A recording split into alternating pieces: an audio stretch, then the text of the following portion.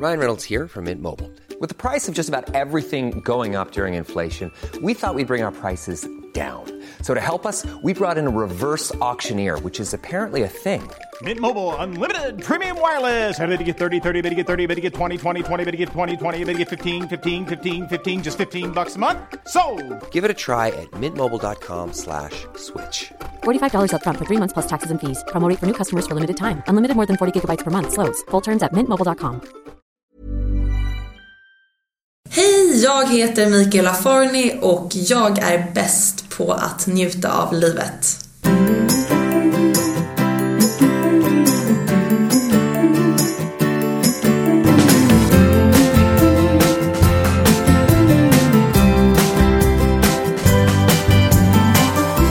Hej Mikaela. Hej! Välkommen hit. Tack Emma. Hur mår du idag? Jag mår mycket bra. Som jag sa till dig när jag kom så gick jag en härlig morgonpromenad i morse. Strax innan 7 och solen sken och det är skönt att det börjar bli så här ljust och härligt på morgnarna. Brukar du ta morgonpromenader? En gång i veckan. Jag har en av mina bästa vänner, Karo. Hon bor precis granne med mig. Och då brukar hon och jag ses en gång i veckan och så går vi runt Djurgården. Det är så här, tar 1 timme och en kvart, 6 kilometer.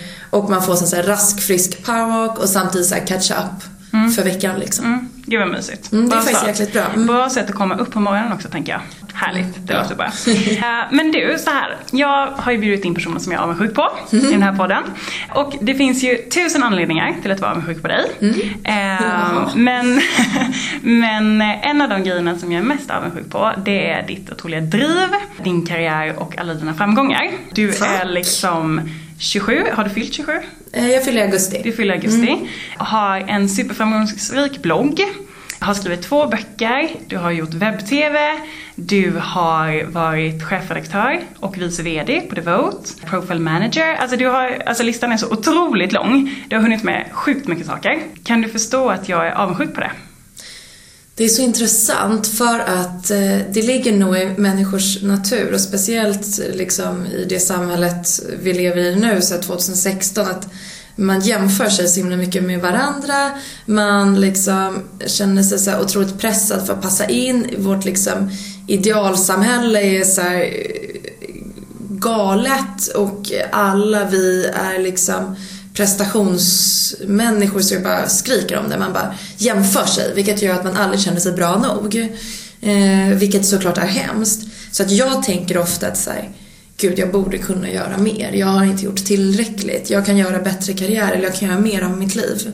Och sen när du säger det du precis sa och berättar allt man har gjort och någon säger det högt till en, då känner man ju att då blir jag stolt. Jag känner ju att gud, jag har gjort massa fantastiska saker och jag har inte ens fyllt 27. Vad otroligt. Ändå så har jag väldigt svårt att njuta eller minnas eller se mig själv på det sättet. För att jag ser bara andra som gör mer eller andra som gör annat. Och då tänker jag att det där borde jag också hinna med att göra. Det där borde jag också kunna göra. Eller, men jag är good enough. Men det är intressant det här att du säger typ att du ser folk som gör mer. Man kan inte göra mer än vad du gör, Mikaela. Det känns ju alltid som att man kan det. Man själv tycker att man kan det. Sen har det också blivit otroligt populärt i vårt samhälle att prata om att man jobbar så himla mycket. Alla jobbar ju så himla mycket. Vilket gör att om man själv tycker att så här, men gud, då blir man själv, men jag jobbar ju inte. Alla andra verkar jobba hela tiden. Och så blir man så här stressad över det. Och sen brukar min kille säga till mig att så här, fast egentligen handlar det bara om hur man prioriterar sin tid. Eller vad man väljer att göra av de timmarna man sitter på sitt kontor. Bara för att du nu till exempel sitter hemma en hel dag och jobbar. Han bara, du jobbar lika mycket som alla andra. Även om jag går hemifrån 7 på morgonen och jag kommer hem 8:30 på kvällen. Jag jobbar lika mycket. Man är olika effektiv, man gör olika saker, man jobbar i olika takt, man prioriterar annorlunda. Och sånt kan vara så jättesvårt för mig att komma ihåg. Det kan vara svårt för mig att förstå att någon skulle vara avundsjuk på mina framgångar. Eftersom att jag inte tycker att de är speciellt märkvärdiga liksom. Men, och det här är svårt att svara på själv kanske, men tror du att det är många som är avundsjuka på dig? Ja, det tror jag. Jag tror att människor är avundsjuka generellt. Det är ju roligt att vi pratar om just avundsjuka idag, eftersom jag skrev om avundsjuka i min nästa bok igår. Så skrev jag ett kapitel om avundsjuka. Där jag skrev både hur det känns att själv vara avundsjuk, men sen också hur det känns när folk är avundsjuka på en. Så att jag kan ju förstå att folk är avundsjuka på mig, för jag är ju själv med om det. i allt ifrån liksom negativa eller bittra kommentarer på bloggen där liksom avundsjuka pyr igenom orden, eller på folkens närhet som man märker är missunnsamma när det kommer till framgångar eller inte gläds åt dem. Man då kanske kan koppla ihop att det nog har med avundsjuka att göra, eftersom det finns ingen annan anledning till att inte vara glad åt folk när det går bra för dem. Så att ja, jag kan ju förstå det. Men jag är inte ett sånt stort fan av liksom, just den här negativa avundsjuka. Precis. Och det är därför vi gör den här podden nu, tänker jag. Att vi ska försöka vända avundsjuka. Eller att vara avundsjuk kan man ju fortsätta vara. Ja. Men att man försöker vända det till inspiration och motivation istället. Precis. Liksom. Nu har du hoppat av från The Vote och kör frilans. Hur kommer det sig att du ville göra det? Jag var ju frilansare innan jag började på The Vote för 5 år sedan, är det nu. Och var ganska trött på att vara frilans och kände att det var lite deppigt. Och jag jobbade mycket inom nattklubb, jag DJade, jag satt bara och skrev på nätterna, låg och sov på dagarna. Om jag hade ett möte innan lunch så var det helt hopplöst. Verkligen så här dekadenta livet liksom. Och mådde ju inte så bra i det naturligt. För vem mår bra av att sitta uppe hela nätterna och kedjeröka och dricka rödvin och skriva sorgliga texter om kärlek. Det är lätt att romantisera sånt när man är så 19 år. Men sen så kände jag att jag ville ha ett 9-5 jobb. Och då började jag på The Vote. Och sen så jobbade jag inom Stampen-koncernen då, inom The Vote, som sen blev Stampen Fashion Media, som sen blev Modern Women Media, i 4,5 års tid. Och då kände jag efter 4 år ungefär att det inte var kul längre. Många brukar ju säga att så här, det finns ju en period på liksom så här runt 3-4 år någonstans. Efter det, så när man är i min ålder och i min bransch, kan det vara lägligt att byta jobb. Och det var så det blev för mig. Men var det ett lätt eller svårt beslut att ta? Det var ganska lätt. Alltså, jag tror att sluta på ett jobb som man älskar. The Vote har varit min bebis. Jag har älskat The Vote mer än vad jag tror att många människor älskar ett företag som man inte själv är ägare av. Jag tror att jag har älskat The Vote som att det var mitt eget företag. Jag älskade det väldigt mycket, så jag gick liksom, alltså jag tror att undermedvetet börjar man fundera, och det är precis som med en relation, att man går och bara gud, jag älskar honom, men är jag fortfarande kär? Och så går man och funderar bara, jo men det kanske jag är. Och sen typ har man en musikväl och bara, jo jag är kär. Och sen när man har mindre musikväl bara, vi kanske bara är vänner, vi kanske inte är kära längre. Ja, så går man och håller på så. Och det kan ju vara undermedvetet eller att man tänker på hela tiden. För mig på The Vote så var det nog ganska undermedvetet. Men sen vaknade jag upp en dag och såg det var som alldeles självklart att jag skulle gå och säga upp mig. Precis som att man ändå kan vakna upp i en relation och känna så här, men det är klart vi inte ska vara tillsammans. Men, det är bara ta steget liksom. Men nu blir jag jättenyfiken på att du säger det. Går du och tänker mycket på hur du har det och om du trivs med jobbet, om du trivs med dig själv, om du trivs, liksom ifrågasätter du livet? Ja, jag analyserar nog en hel del, men jag tycker inte att jag överanalyserar. Jag är ganska duktig på att lyssna till mina instinkter när det väl gäller. Sen kan jag liksom gå och analysera en relation eller en jobbsituation eller ett mejl eller vad jag ska äta till middag. Väldigt mycket, men när det kommer till kritan så lyssnar jag väldigt mycket på liksom inifrån. Då har jag lätt att gå in i mig själv. Som med jobbet, att det är klart jag kan analysera att så här, finns det någonting bättre för mig? Är det här det bästa alternativet? Trivs jag här? Kan jag trivas bättre någonstans? Självklart går jag och tänker så. Det är inte som att jag bara, nej nu säger jag upp mig eller så här, jag trivs jättebra. Så nej, jag är en analyserande människa. Vi gör rätt beslut i mitt liv. Men efter att ha gjort min analys, då kan jag lätt liksom gå på känsla att säga, ja, min analys säger att det är bättre för mig att sluta på mitt jobb, och jag känner också att det är bäst för mig att sluta på mitt jobb, och då gör jag det. Men då kan det vara många som blir rädda i och med att man inte har ett annat naturligt jobb att byta till. Nu valde ju du att köra eget och frilansa. Var du någonsin rädd för det? Ja, lite innan jag sa upp mig. För att, precis återigen som jag ser ut med en kille, man fastnar i det här så här, men vem kommer vilja ha mig? Om jag är slut med honom, vem kommer då vilja leva med mig? Vem kommer då älska mig? Och så var ju lite med jobbet också att så, men om jag säger upp mig, vem kommer då vilja? Tänk om jag inte får något lika bra, eller tänk om jag inte får det lika bra, eller, liksom alla möjliga tankar. Och sen så bara, fast vänta nu här. Jag är skitduktig, jag kan få jobb vart jag vill. För att jag är jätteduktig på det jag gör. Jag kan också starta eget och bli jätteframgångsrik i mitt egna bolag. För jag är duktig. Och det är ju liksom nice att kunna känna så och sluta tvivla. Men det är klart man tvivlar ju lite. Men hur känns det nu då? Hur är omställningen? Det känns bra och roligt och spännande. Och omställningen känns naturlig och välbehövlig. Så att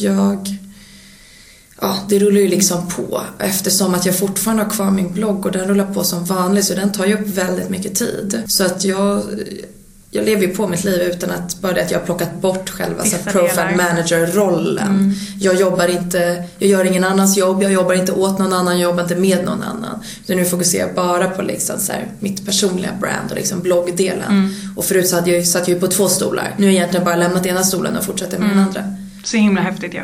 Ja, jag tycker att det är svinen-nice. Men så alltså, när jag stod upp med hade jag ju också turen att ha bloggen. Det är ju skillnad på att inte ha en säker inkomstkälla. Jag visste ju att så här, okej, oavsett om jag säger upp mig nu så har jag en blogg som jag kan tjäna bra med pengar på. Det är inte alla som sitter i den situationen. Nej. Och därför förstår jag att man kanske går och truglar på sitt jobb och funderar och stannar kvar lite längre än nödvändigt. Men jag tycker heller inte att man alltid måste ha något tryckt i bakfickan. Det är precis som att säga, jag avskyr folk som säger otrogna hemliga affärer. Så att när de väljer slut kan de bara gå direkt in i den nya relationen. Jag tycker det är så otroligt fegt. Det är för att man inte vågar vara ensam. Gör slut om du inte är lycklig, sen får du gå och hitta någon ny. Det är samma sak med jobb. Så våga lämna ett jobb om du inte trivs och sen får du gå och hitta ett nytt jobb. Du har 3 månaders uppsägning. Om du har sparat lite pengar kanske du klarar någon månad till däremellan. Och då kanske du blir ännu mer också motiverad till att hitta just rätt jobb för dig. För mig känns det som att jobbet är liksom, det är en väldigt stor del av mitt liv. Och jag tror mycket handlar om att man får bekräftelse inom jobbet. Och att man får känna, precis som du pratar om, att man får känna att man är duktig. Känner du likadant? Självklart. Jag tror att det har varit en jättestor anledning. Vi pratar om liksom prestationskrav och sånt. Att det har varit en jättestor anledning till att jag har kommit så långt. Det har bekräftelsebehovet, liksom prestation som, alltså, ju mer jag presterar desto mer säger folk att jag är duktig och desto gladare blir jag. Så att för mig har verkligen så här morot varit, alltså jag har inte klarat av chefer som säger arga eller piska, utan om någon säger att jag är bra, då vill jag göra dubbelt så bra till nästa gång. Om någon säger så här, fan vad jag är imponerad över det här, då vill jag att den personen ska bli ännu mer imponerad nästa gång jag lämnar in någonting. Det är så jag har fungerat. Jag tror att det är därför som jag har klättrat från deltidsredaktör till att sen vara profile manager och sitta i ledningen för Modern Women Media. Så att så här, jag är absolut superbekräftelse, annars skulle jag inte driva en blogg om jag inte liksom var bekräftelsekåt. Det blir också speciellt att ta nu när man kör eget, att man är sin egen chef. Det är ingen som kommer att dunka en i ryggen. Det är heller inte folk som kommer och liksom bromsar en när man tycker att man är på väg åt rätt håll. Men har du höga prestationskrav från dig själv? Eller har det varit mer yttre krav? Ja, det tror jag att jag har. Jag tror att alla människor som liksom gör någon typ av karriär, oavsett inom vilket område, har höga krav på sig själva. Jag tror att det är liksom en jättestark motor i att man liksom, klättrar inom liksom arbetslivet. Så att absolut. Men du vill komma in på din bok nu då. Alltså så himla spännande. Jag är helt inne i boken, det är därför jag liksom kommer till den hela tiden. Vi får ju så här kapitel efter kapitel nu. Men du, vad handlar den om? Den handlar om ångest. Det är en bok som tar upp ångest. En handbok i ämnet för alla oss. Jag tror att alla som lyssnar, jag riktar mig såklart främst till liksom unga kvinnor, eftersom det är den målgruppen jag själv är i och jag själv skriver till, och den gruppen som jag kan bäst. Men egentligen ska vem som helst. När jag liksom har pratat med min farmor om den, så säger min farmor att så här, fast Michaela, jag är liksom 72 år och bor i Italien och jag känner igen mig i de känslorna. För att alla har de känslorna, oavsett vilken ålder man är i. Sen kanske situationen att du får de känslorna av kanske skiljer sig från mina, men känslorna är de samma. Men jag pratar helt enkelt om ångest i alla dess former. Högt och lågt, med glimten i ögat, utan att för den delen ta bort allvaret i frågan. Alltså så här, vad är ångest? Varför får man ångest? Måste man ha ångest? Vad kan man göra för att slippa ångest? Liksom, vad ligger bakom ångesten? Egna erfarenheter. Jag tar upp vänners erfarenheter, tips och råd. Saker jag har plockat upp längs min egen väg. Jag har gått från att vara en liksom människa som är väldigt fylld av ångest till att bestämma mig för att jag inte vill vara liksom i mörkret och aktivt liksom jobba för att bli en glad, ljus, harmonisk och trygg människa. Och nu har kommit till den punkten. Sen för den delen, det är inte som att jag bara, gud jag har aldrig ångest, nu är jag så fri. Nej. Utan det kommer alltid vara en del av mig. Men lite så här, hur har jag jobbat mig till vägen att kunna hantera det? Och kunna känna att det inte tar över saker och ting, vilket det stundtals har gjort. Men är den här boken ett sätt för dig att komma ännu längre dit? Att liksom bestämma dig för att nu är jag där? Nej, det har jag gjort liksom, det gjorde jag nog innan jag började med bokprocessen, utan det har varit en egen resa. Boken är mer så här, jag har egentligen skrivit exakt den bok jag själv skulle vilja läsa när jag gått igenom det själv. Alltså under min egen resa hade jag velat ha den här boken. Så att hela tiden när jag skriver försöker jag tänka så här, vad hade jag velat läsa? Sen, alltså, det är inte säkert att alla tycker att de här tipsen är fantastiska. Vissa kanske tycker att de är banala eller för enkla. Vissa kanske tycker att de är löjliga. Vissa kanske inte alls känner igen sig när jag tar upp vissa situationer som kan frambringa ångest. Men jag tror och hoppas att ganska många kommer hitta igenkänningsfaktor i några delar av boken. Och tanken är att du ska kunna välja ut dina favoritdelar och att de ska kunna hjälpa dig att hantera eller leva med dina egna liksom, jobbiga och mörka känslor. Så det är en jävligt rolig och intressant bok att skriva. Men som sagt var också så här, glimten i ögat. Det får inte vara för allvarligt. Nej. Och sen så väldigt så här, mysigt skriven. Jag har ibland folk som så här, utbildar sig till typ jurister och sånt på min blogg som börjar kommentera och skriva att det är så jobbigt att läsa min blogg för den är så grammatiskt inkorrekt. Eller för en akademiker är det så jobbigt. Ja, då kommer man ju inte gilla min bok. Nej. Jag har inte skrivit en bok som liksom är skriven som Svenska Dagbladets reportage. Den här boken är skriven precis i samma känsla som jag skriver i min blogg. Det ska vara lätt, det ska vara varmt, det ska märkas vem personerna är som pratar. Man ska känna en närhet till mig och till liksom andra personer i de här situationerna. Och mjukt liksom. Intressant tycker jag att de här personerna fortsätter läsa din blogg. Om det är så jobbigt för dem. Så bara, det är så jobbigt för min akademiska sida att behöva läsa. Nej. Och man bara, jobbigt. Du säger att du har liksom det har blivit bättre med din ångest. Du har blivit bättre på att hantera den. Vad ger dig ångest idag? Att skriva den här boken. Eftersom att jag inte alltid känner att jag är bra nog. Så jag får prestationsångest. Och jag tvivlar på mig själv. Vilket ger mig ångest. Jag är rädd för att ingen kommer tycka om den. Jag är rädd för att jag ska få för mycket kritik. Eftersom min blogg bara blir större hela tiden så får jag också bara mer och mer kritik i bloggen. Och jag är en väldigt, väldigt högkänslig människa.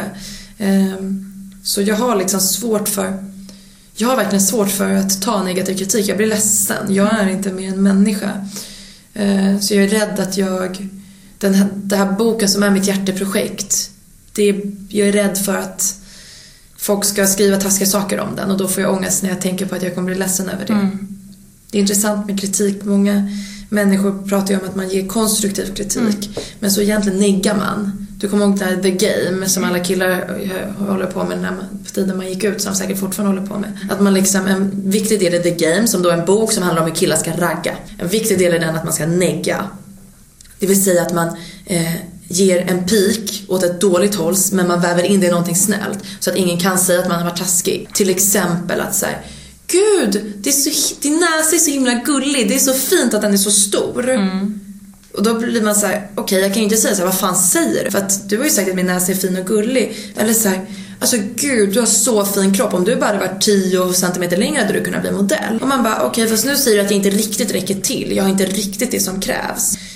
Så använder många tror att konstruktiv kritik är det. Alltså din blogg är så bra, men det är så himla jobbigt att läsa den när språket är så dåligt.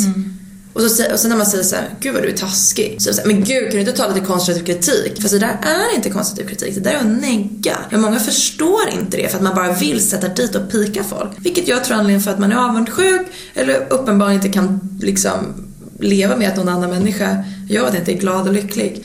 Och sånt kan ge mig ångest. Jag är rädd för att jag ska få sådana pikar kring min bok. Och då blir jag ledsen. Jag får ångest kring när jag får sånt i min blogg. Jag kan tycka ibland att det är jobbigt att läsa kommentarer på min egen blogg som jag älskar.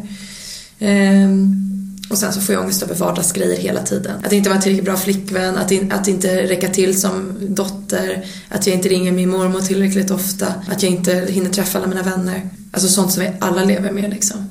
Men du sa att du blir rädd. För att min första tanke är liksom att en person som har hunnit med så mycket grejer, som har haft sådana framgångar, som vågar hoppa och frilansa till exempel, inte är rädd. Blir du ofta rädd? Ja. Sen tror jag att så här, alla är rädda för olika saker och rädsla ter sig på olika sätt. Och sen så tror jag också att man kan tänka så här, men gud, hon verkar inte alls rädd. Hon bara slänger sig ut och bara gör sin grej. Men man vet ju inte vad som finns där bakom. Man vet ju inte om det är någon som liksom står innan man hoppar för det där stupet och bara skakar som ett asplöv. Det ser man inte, man ser bara att någon hoppar. Så att ja, jag är ofta rädd för allt möjligt. Jag är liksom ja, men jag är absolut rädd. Men jag försöker att pusha mig själv när jag vet att det är inom områden jag mår bra av att pusha mig själv. Sen ska man inte pusha sig själv inom alla områden. Ibland om jag är rädd då får kanske rädslan bara ta över och det får vara okej. Men ofta så försöker jag liksom att hantera den rädslan för att kunna utvecklas. Och göra det som jag vet att jag vill göra och må bra av.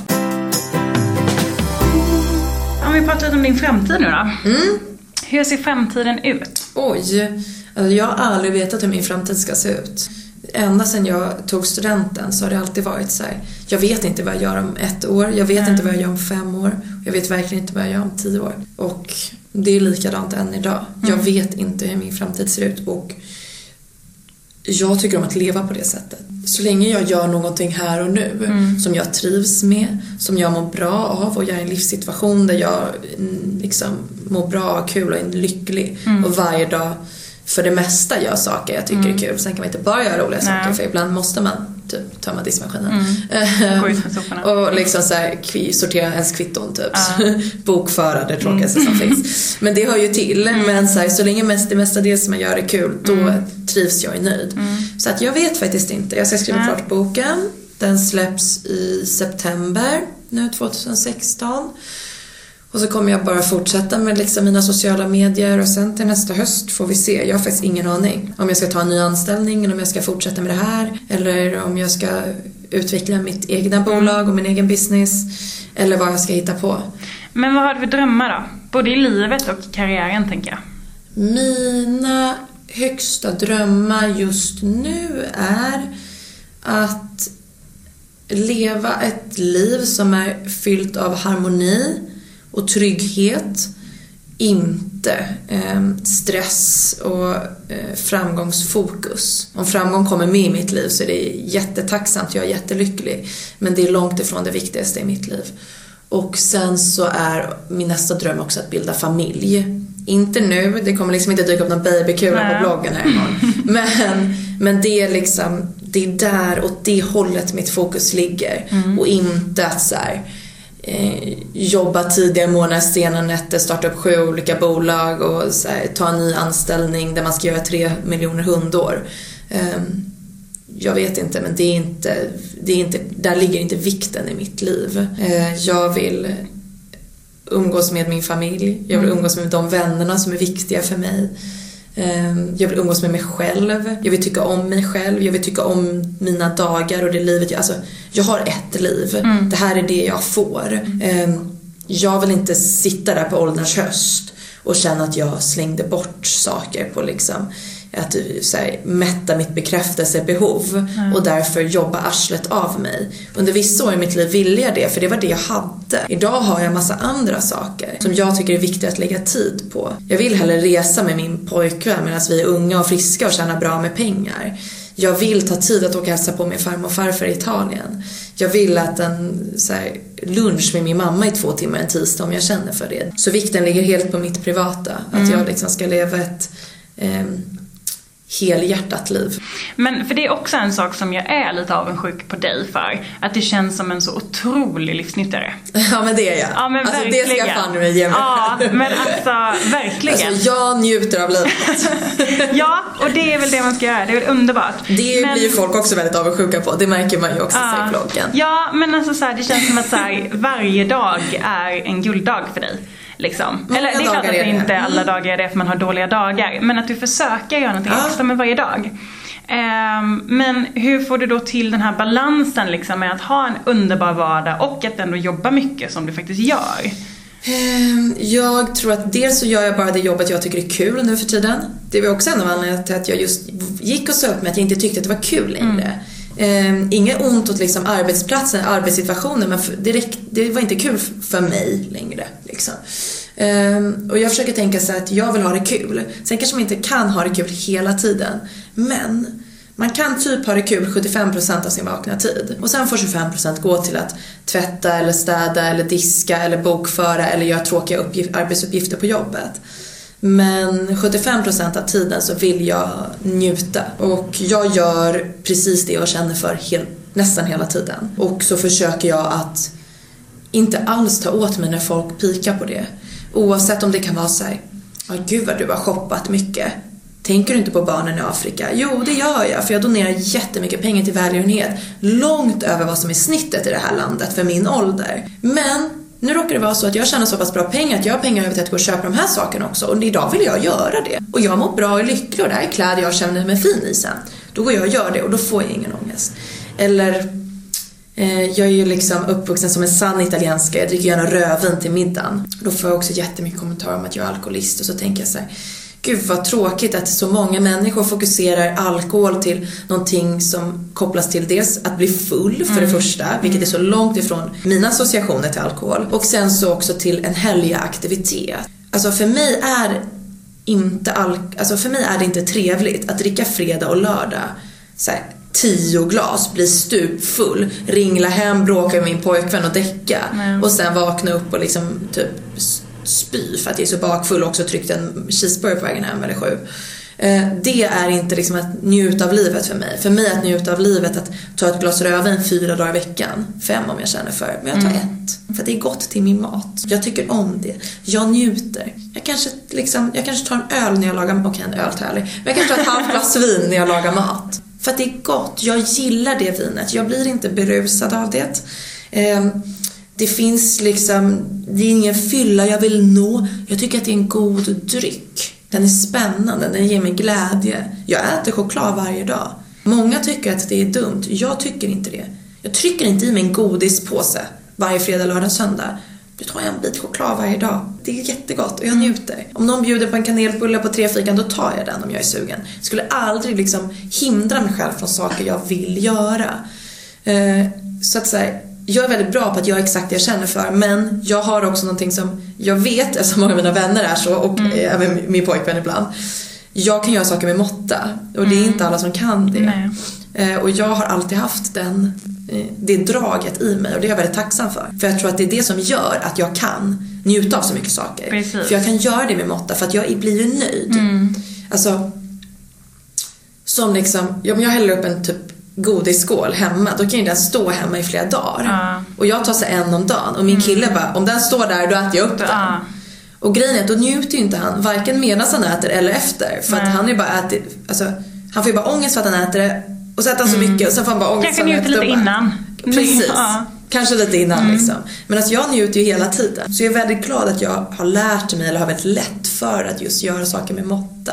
Och så är jag också duktig på att boka in mycket resor, se till att umgås med min familj, göra saker som jag vet gör att jag kommer liksom, jag vet inte, bara somna gott om natten. Alltså jag är en väldigt mysig människa liksom. Jag myser omkring mycket. Skulle du säga att du har en bra självkänsla? Ja, det skulle jag nog säga. Inte 100% perfekt, men helt okej. Alltså så här, om liksom, man kan ha 100% bra självkänsla, kanske jag ligger på 50. Jag är liksom nöjd med mig själv i jättemånga aspekter, men sen så finns det grejer att tvivla på och som jag mår dåligt över, precis som alla andra när det kommer till mig själv. Jag kan också stå framför spegeln och liksom bara så här, varför ser min kropp inte ut som Instagram-tjejernas? Eller ja, men som vi har pratat om, göra ett jobb och sen tvivla på det jag själv har skrivit. Eller känna att jag inte duger som dotter eller partner eller vän. Och därmed få dåligt självkänsla. Liksom, det ligger på något sätt i det att jag har dålig självkänsla som gör att jag känner så. Men jag hade haft 100% bra självkänsla, jag hade känt mig trygg att jag är en bra dotter, vän, partner, att jag har skrivit en bra text eller att jag har en kropp som är vacker som den är. Jag vacklar ibland. Och vad gör du då för att försöka vända det? Jag yogar och mediterar ganska mycket. Det är liksom min väg till alltså om jag står framför spegeln och bara säger shit vad jag är tjock och ful, vilket jag tänker ibland, då kan jag liksom sen ställa mig på en yogamatta och liksom under den här yogamattan bara, vad håller du på med, Mikaela? Du är så fin. Det spelar ingen roll vad du väger, det spelar ingen roll hur din kropp ser ut, det spelar ingen roll om du är kort eller lång eller liksom var smal eller tjock enligt samhällets normer. Du är ju jättefin, du har en kropp som är stark och som bär dig och som liksom håller dig stark och välmående på den här yogamattan just nu, och det är det din kropp är till för.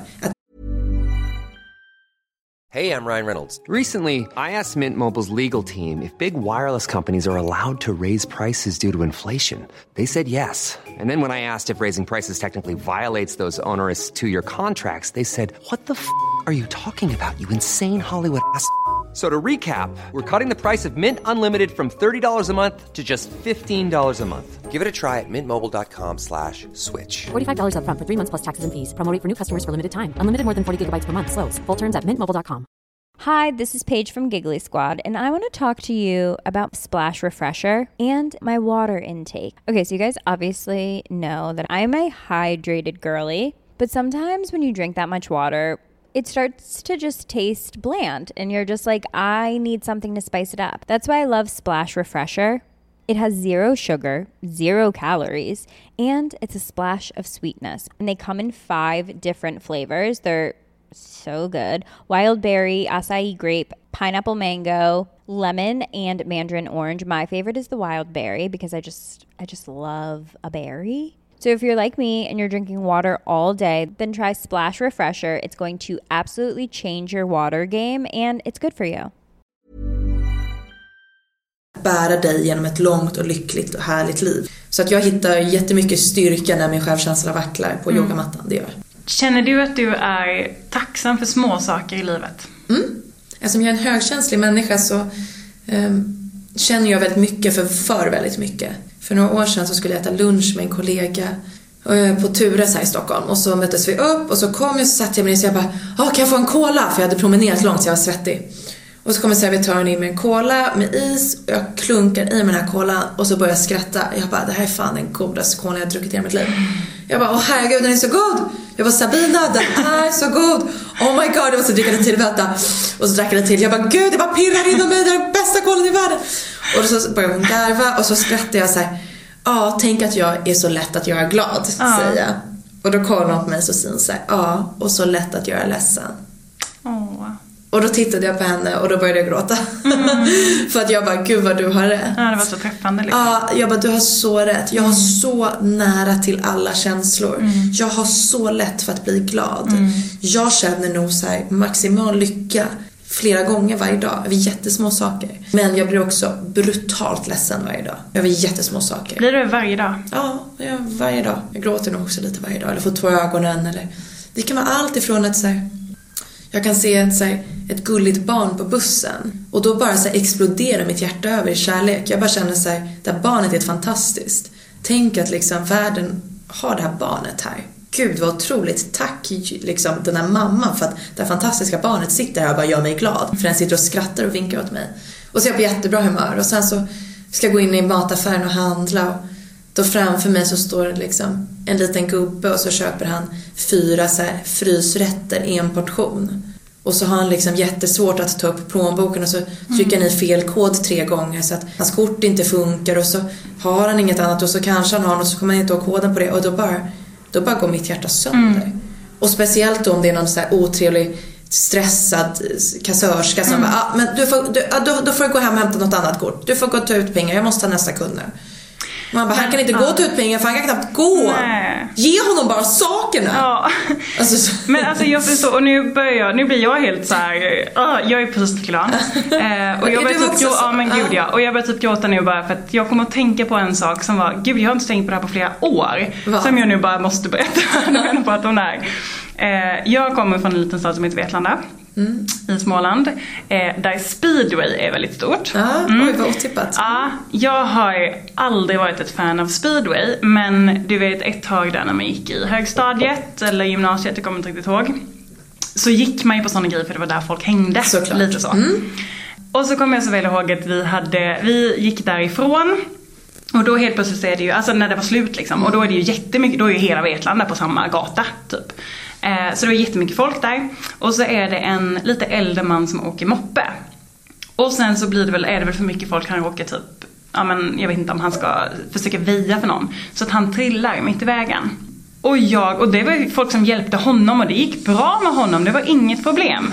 Men bara för att det här var liksom en äldre man som trillade, och jag typ kände så här, liksom typ det pinsamma i situationen. Och jag blev så här, jag började tänka så här, okej, har han familj, känner han sig ensam? Sådana där grejer började jag tänka på då, vilket är helt sjukt. Men jag förstår, jag är precis likadan. Så att jag kommer så väl ihåg att jag kommer hem till mina föräldrar där jag bodde då och berättar detta och typ gråter. Alltså jag storgråter för att jag tycker det är så jobbigt liksom. Vilket var så härligt dagen efter, för att min pappa kommer hem från jobbet och så säger han så här: du, han som du träffade igår som åkte trillade från speedwayn, han har 2 barn och han är lyckligt gift med sin fru. Och då började jag storgråta igen. Och jag bara, va? Då var det ju någon han kände. Han kom in idag på jobbet och så berättade han att han hade trillat på Vespan igår, typ så. Och då blev jag så himla då blev du så himla glad. Men det är sånt där, jag menar hur det kan vända så snabbt. Typ, jag måste också berätta snabbt. Jag var på en gala här för några veckor sedan. Och då var det så här... Kul, jag går på speedway. Det var jag går på gala. Ja, men jag var i alla fall på en gala, den var jättetrevlig. Och då så skulle en man gå upp och dela ut ett pris. Och när han ska gå upp på scenen så ramlar han. Och man förstår inte riktigt om det är ett skämt, alltså om det hör till, eller om han faktiskt har ramlat. Och det tar ett tag innan någon kommer försöka hjälpa honom upp. Och sen när någon kommer och hjälper honom upp, då ser man att han gjort illa sig. Men han ska gå upp och dela ut det här priset. Och när han ställer sig och ska börja prata så har han tårar i ögonen. För att han har gjort illa sig, förstår man. Och det här var så jobbigt för mig att se. Som du säger, det blir det pinsamma i situationen att han skäms. Jag ser ju att han vi tycker ju inte att det är pinsamt. Nej, jag tycker bara synd om honom. Jag tycker så här, kan vi inte bara pausa galan nu i 5 minuter så han får återhämta sig, sen får han komma upp igen. Och istället går han upp där och jag bara satt med, alltså mina ögon var alltså fyllda av tårar. Jag bara, om jag blinkar nu kommer det alltså börja forsa. För att jag tyckte så synd om den här mannen. För att jag tyckte synd för att han skämdes. Jag tyckte inte att han borde skämmas. Jag kände att så här, han var så himla fin och jag tyckte så synd för att han gjorde illa sig. Jag vet att nu kommer han bara associera hela den här prisutdelningen till någonting dåligt och jobbigt som inte var bra och kul. Och jag tyckte så synd om honom. Och sen så här, 5 minuter senare så ska en ny man dela ut ett pris. Och den här mannen är 90 år. Han är det gamla, det skulligaste, skruttigaste. Och han sitter precis framför mig på prisutdelningen. Jag sitter på rad 2 och han sitter längst fram. Och så när han då ska gå upp och ta emot det här eller dela ut det här priset, så får han hjälp av att gå på scen. Och så får han ju väldigt gammal, så det tar ju ett tag för honom att komma upp. Och sen när han går upp, då sitter hans fru då, som har suttit bredvid honom, som sitter kvar då precis framför mig. Då tar hon upp en iPhone och så håller hon på länge och försöker hitta kameran. Och sen så hittar hon kameran och så bara sitter hon och tar bilder på hennes man när han går och delar ut ett pris. Då är hon väldigt stolt att där är hennes fina man och han tar ett pris. Och hon har liksom en iPhone fast hon är jättegammal. Och hon tar bilder på sin man och de är så jävla fina i det här. Och då ser jag det här och då tänker jag så här: det där är jag och min kille om 50 år. Jag vet att vi kommer vara de två för varandra. Jag vet och jag känner det i hela mitt hjärta. Och då blir jag bara ännu mer. Då börjar jag gråta igen. Och då bara gråter jag bara sitter ju där och gråter. Alltså på liksom den här fancy galan där liksom alla sitter med perfekt smink och alltså det bara rinner om mig. Jag kan inte kontrollera mig. Så nej, men det är högt och lågt med känslor överallt. Nej, men hela tiden. Men det är sinnessjukt. Alltså häromdagen, då hade jag också en sån dag. Jag har vissa dagar när man gråter mer än andra. Då kom det upp en notis från Aftonbladet. Då gick jag till jobbet. Det kom upp en notis från Aftonbladet där det står att förtroendet för Sverigedemokraterna har sjunkit. Då blir du så glad. Och jag blir så glad så att jag bara storbrölar. Alltså jag bara gråter. Alltså hetsgråter. Det är helt galet liksom. Så kommer jag till jobbet och bara...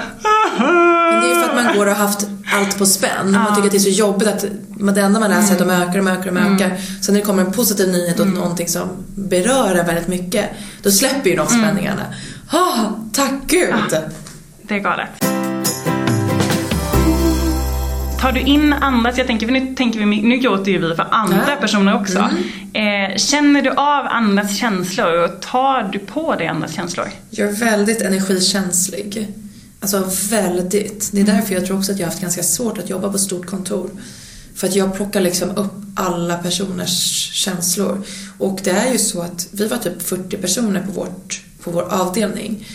Varje dag är det någon som är på dåligt humör. Så är det ju. Det är någon som har haft en dålig morgon, kommer tillbaka från ett dåligt möte, inte får in en affär, eller har en mamma som är sjuk, eller har bråkat med sin partner, eller vad det nu kan vara.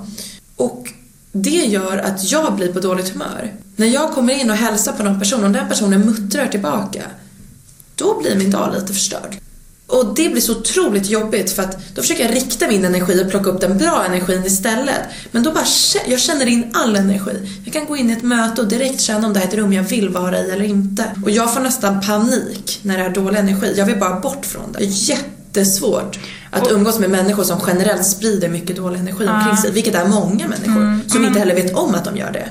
Och vad är dålig energi? Är det negativitet? Man behöver ibland inte ens säga det. Det är så svårt för att jag är ju liksom, men som jag säger, att jag plockar upp mycket energier och ibland går det inte att sätta fingret på vad det är. Vissa människor behöver inte säga så mycket utan man bara känner. Alltså, man har liksom inte, man är inte öppen. Människor är stängda eller liksom inte glada eller inte fyllda av värme. Man kan sitta på ett möte med någon som liksom inte bjuder in och har värme i sig, och då vill man bara att den personen ska bort. Jag vill bara inte ha den nära. Jag får panik bara jag tänker på sånt. Och det är så svårt för mig som har ett jobb där jag träffar väldigt mycket nya människor. Jag sitter ju i mycket möten med folk jag aldrig har träffat. Här sitter jag och liksom pratar om mina innersta känslor med en person jag har träffat en gång i hela mitt liv. Det blir väldigt speciellt för att jag träffar ju så himla mycket nya hela tiden. Och det gör ju också att jag kan bli dränerad om jag ändå haft lite otur och stött på många människor med dålig energi. Det är ju verkligen, jag tycker att det är svinjobbigt. Men de människorna försöker jag inte träffa mer. Och nu kan jag göra de valen. När man jobbar på ett kontor måste man gå dit och träffa alla kollegor, oavsett om de är på bra humör eller inte. Men jag själv försöker tänka på att om jag är på dåligt humör så brukar jag säga det till folk på en gång. Det är ju också att då släpper det också ganska snabbt. Bara när man säger det kan man nästan börja skratta åt det. Folk som går och håller det inom sig och tänker så här, jag vill inte gå och belasta andra med mitt dåliga humör. De förstår inte att de belastar den ännu mer. För att det bara liksom svämmar över på alla andra i vilket fall. Det ligger där och kokar. Precis. Liksom. Man kan liksom ta på den dåliga energin. Hatar det. Är du själv mycket avundsjuk? Nej, det är jag inte. Jag har haft problem med svartsjuka perioder i mitt liv. Det skriver jag också om i boken. Jag skriver både om svartsjuka och avundsjuka och skillnaderna på dem. Vad skriver du inte om i boken?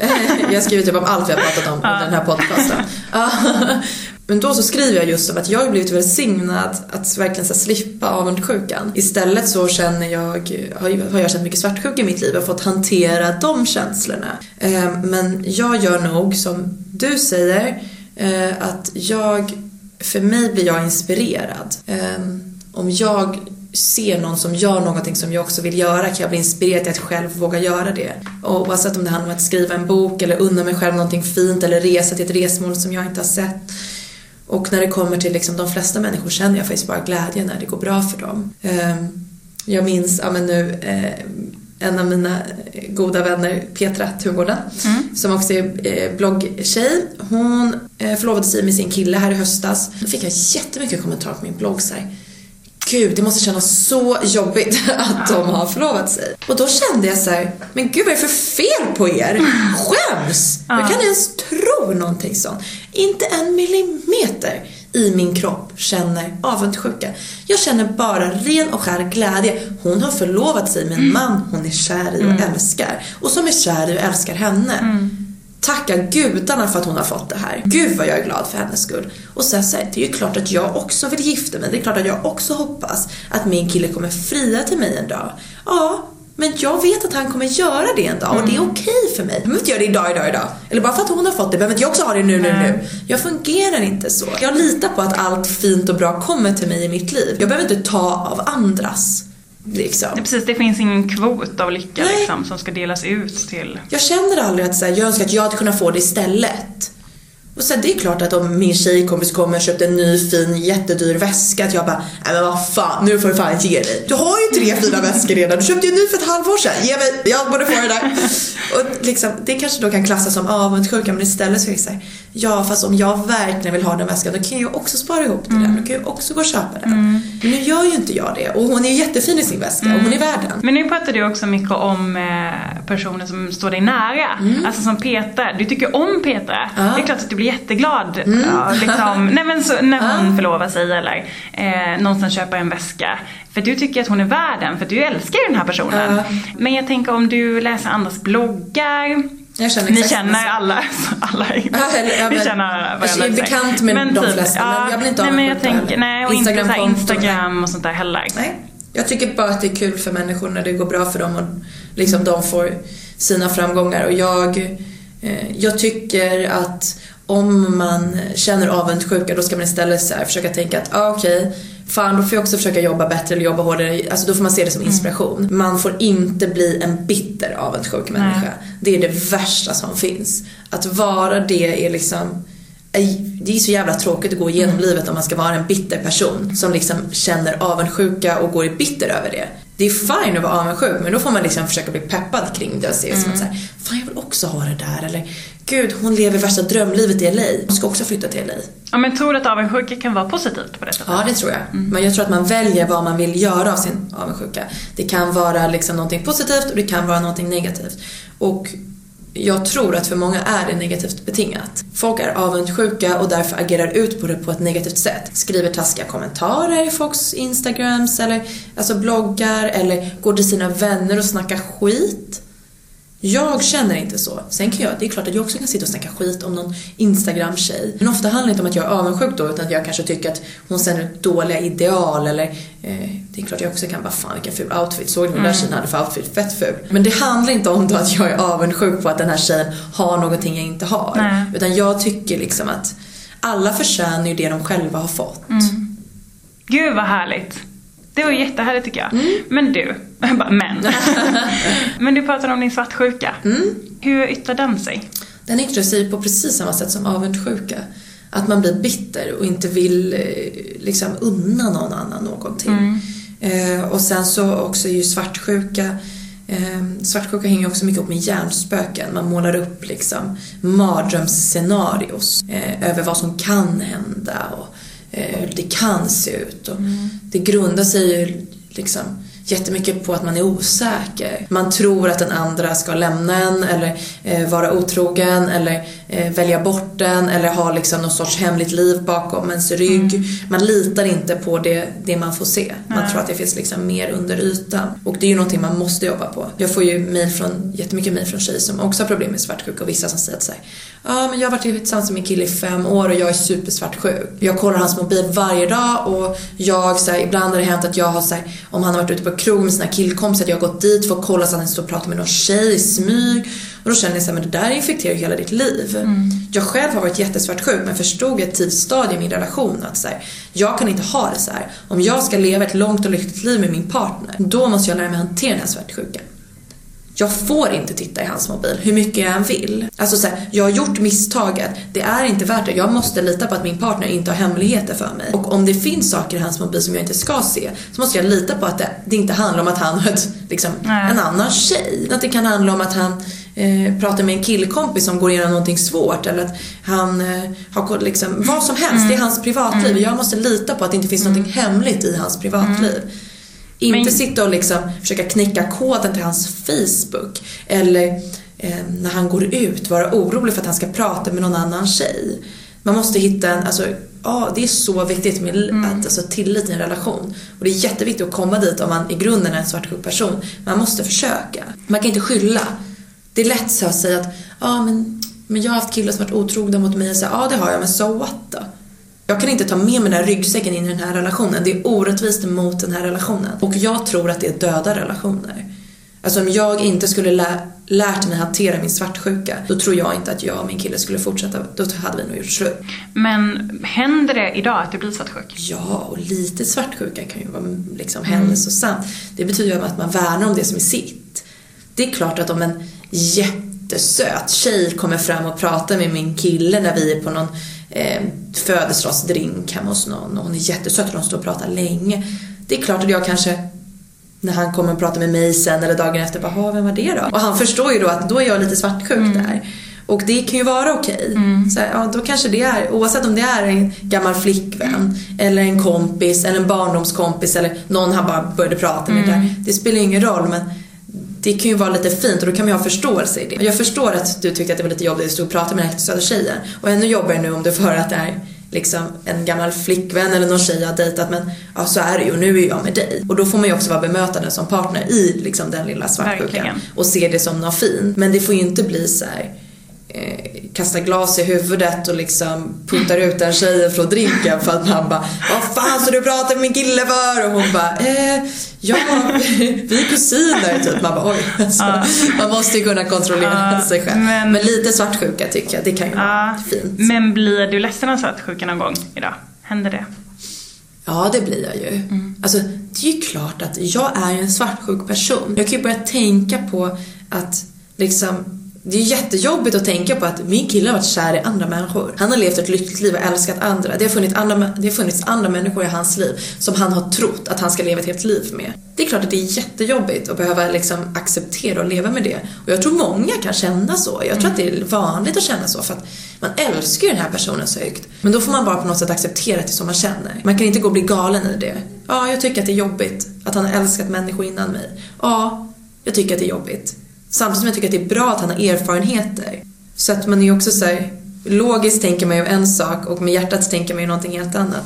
Men man får väl bara liksom, man får ju bara alltså leva med det. Man kan ju göra någonting åt det. Man kan ju inte resa tillbaka i tiden och se till att han aldrig haft en flickvän. Det funkar ju liksom inte riktigt. Precis som att jag kan ju inte resa tillbaka i tiden och gjort allt jag har gjort, allt jag har levt. Precis. Och gjort heller. Jag kommer ju också med ett förflut. Det är jobbigt för min partner att behöva acceptera det också. Är ni lika där? Är ni lika Nej, jag är mycket mer svartsjuk än min kille. Han är nog så här normal svartsjuk, så här lite, på ett hälsosamt sätt. Medan jag har varit väldigt, väldigt svartsjuk. Men jag har också jobbat väldigt hårt med att lära mig hantera det. Och jag tycker att så här, alla människor har sina brister och sina svagheter. Och jobbar man på att hantera dem, då är det okej. Jag har jobbat väldigt mycket. Om vi säger att jag låg på 100% svartsjuka när jag gick in i den här relationen när vi blev tillsammans, så är jag nere på liksom 25% svartsjuka nu. Och jag tycker att det är liksom ett bra jobb. Jag är väldigt stolt över det. Så att säga. Men har det påverkat er relation mycket? Ja, alltså i början och så gjorde det ju. Det tog lång tid till att liksom våga lita på varandra. Men vi påbörjade vår relation på ett ganska oseriöst sätt. Så när vi sen valde att bli tillsammans, så hade vi en del att reda ut. Där vi båda hade sårat varandra en del. Och då gör det att liksom svartsjukan finns där redan från början. När man måste liksom acceptera vissa saker. Och när man då kommer också från ett förflutet med så här, otrohet och folk som har ljugit och gått bakom ryggen, då känner man ju bara så här, men inte en gång till. Och då är det egentligen lättare att bara smita från relationen. Istället så valde vi att liksom ta itu med det som var jobbigt. Och det såklart, det blev ju liksom nästan 2 jobbiga år av att liksom reda ut saker och behöva acceptera saker hos varandra som man har gjort, saker man har sårat varandra med och liksom så. Men det var ju värt det. Men du sa innan att det kommer vara ni som sitter där och tar kort på varandra när ni är 90 år. Varför då? Hur kommer det sig? Han är bara rätt för mig. Jag vet liksom inte. Jag tror till exempel inte att det finns en chans i helvetet att jag hade gått igenom liksom så jobbigt som det var i början mellan oss. Jag hade aldrig gått igenom det med någon om det inte fanns någonting inom mig som sa att så här, det är han jag ska vara med. Och nu efterhand är jag så glad att jag valde att gräva mig ur den liksom gropen och det mörkret som vi påbörjade vår relation i. De flesta börjar sin relation som liksom någon sorts solskenshistoria. Men nykär alltid så bra, sen blir det bara värre och värre mellan människor. Och för oss har det varit tvärtom. Vi började vår relation ganska grisigt och mörkt och lerigt och smutsigt. Och sen har vi liksom bara jobbat oss upp därifrån. Och det bara känns. Jag kan inte... Jag har ju erfarenheter, jag har ju levt ett liv, jag har träffat väldigt mycket människor. Och jag kan inte tänka mig en människa som är mer rätt för mig att leva med. Vi har skitkul ihop. Vi har samma moral, vi har samma värderingar på väldigt många plan. Är ni lika eller olika? Ganska lika på vissa punkter och helt olika på andra. Vi båda vill. Jag tror att så här, grundpelaren måste ju vara att man vill. Okej, vi vill leva hela vårt liv tillsammans. Vi är båda beredda att arbeta för att det ska bli så. Det är ju liksom någonting båda måste ha med sig in i relationen.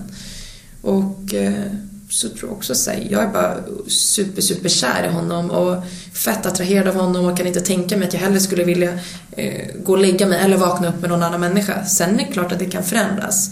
Men jag kommer jobba för att det inte ska bli så. Skulle det vara så att vår kärlek dör skulle det vara fruktansvärt. Men jag vet inte, jag har liksom en god aning om att det här kan vara någonting som håller. Men när du säger att du ska jobba för att det ska bli så, vad ska du göra då? Hur jobbar du för det? Man måste hela tiden ta hand om sin relation. Allt ifrån liksom, att se varandra hela tiden, till att lyssna på varandra, till att respektera varandra, till att vilja göra fina saker för varandra. När man lever ihop, du driver med ett litet företag ihop, så blir det ju. Hela ens vardagsliv blir ett företag. Vem handlar, vem ska diska, vem tvättar, vem ringer kom hem, vem fixar kylen som har gått sönder, vem liksom bokar de här flygbiljetterna dit, vem liksom se till att rensa vasken. Och fan, det är så jävla mycket osexigt i att leva ett liv. Alltså väldigt mycket osexiga saker. Och då tror jag bara att man måste så här, kunna liksom hjälpas åt i det, kunna ställa upp för varandra och kunna liksom se till att ha det mysigt utöver det. Han är ju också han gillar ju också att njuta och unna sig saker. Och jag tror att vi har det båda gemensamt och det gör att vi kan leva härligt. Att vi kan bara säga, ska vi inte bara titta på film ikväll? Och då kan det vara det mysigaste som har hänt i världen. Och sen nästa dag så liksom sitter vi och äter middag i flera timmar och bara sitter och pratar. Vi äter inte middag framför tvn. Vissa kallar kanske, men vi försöker liksom att sitta och prata med varandra mycket. Jag tror att det är jätteviktigt. Det reser väldigt mycket bara han och jag. Alltså vi är mycket med varandra. Och jag tror att för att vara nära i väldigt många år måste man vara nära ofta. Det kan inte bara vara någon som lever sida vid sida vid den. Då blir det till slut en människa som bara lever sida vid sida vid den. Många av mina vänner tycker det är så skönt att säga, leva tillsammans, man inte alltid behöver göra saker tillsammans.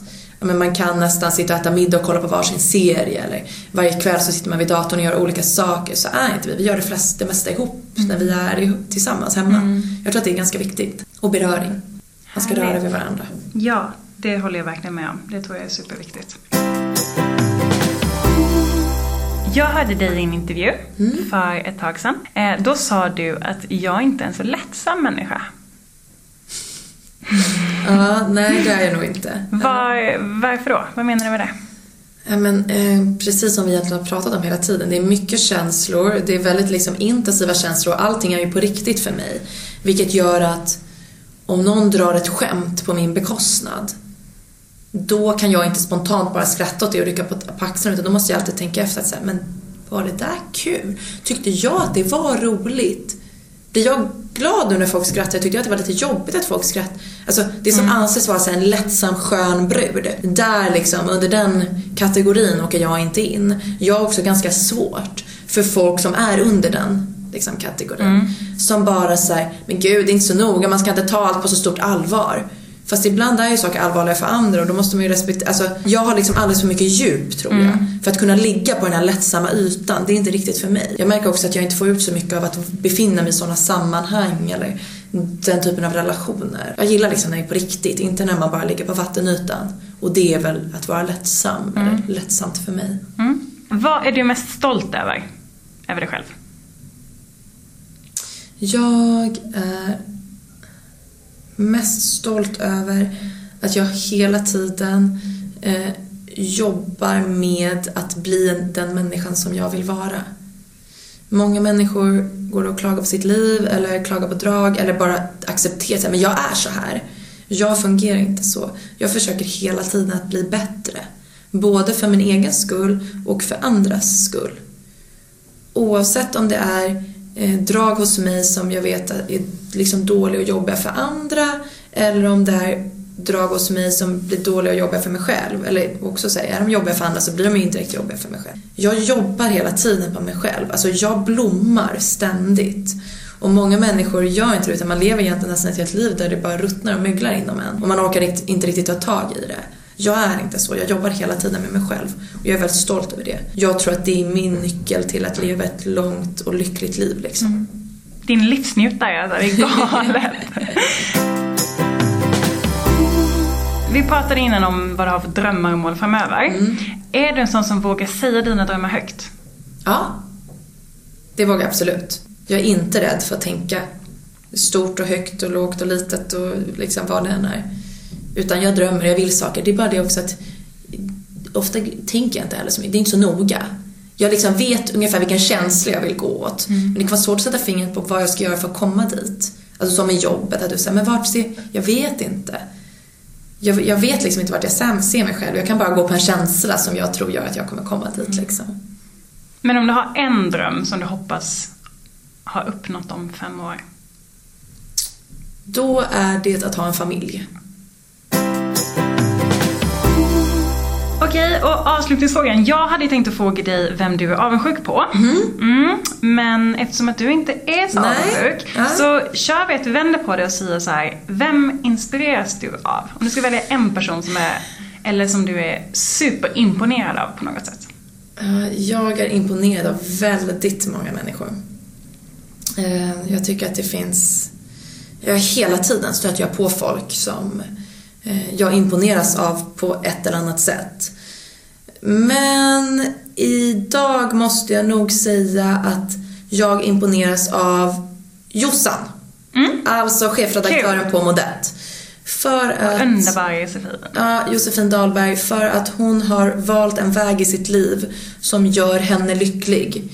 Oberoende av vad samhället ser på henne eller tycker, utan det känns som att hon försöker gå en väg för att hitta sin egen väg och sin egen lycka, och det är otroligt inspirerande tycker jag. Härligt. Alltså jag är så himla glad att du kom hit, Mikaela. Tack alltså, för att jag fick komma, Emma. Det här har ju varit supermysigt. Och hur länge har vi pratat? Ja, jag vet inte, alldeles för länge förmodligen. Men jag kunde inte sluta ställa frågor. Du sa så bra svar. Vad trevligt. Nej men så himla, jag är typ stolt över att jag får ta dig i min podd.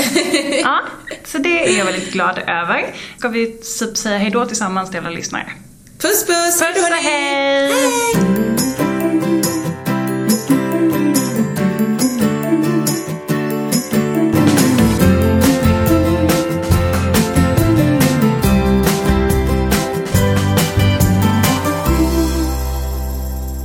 Grymt! Perfekt! Strålande! Superbra!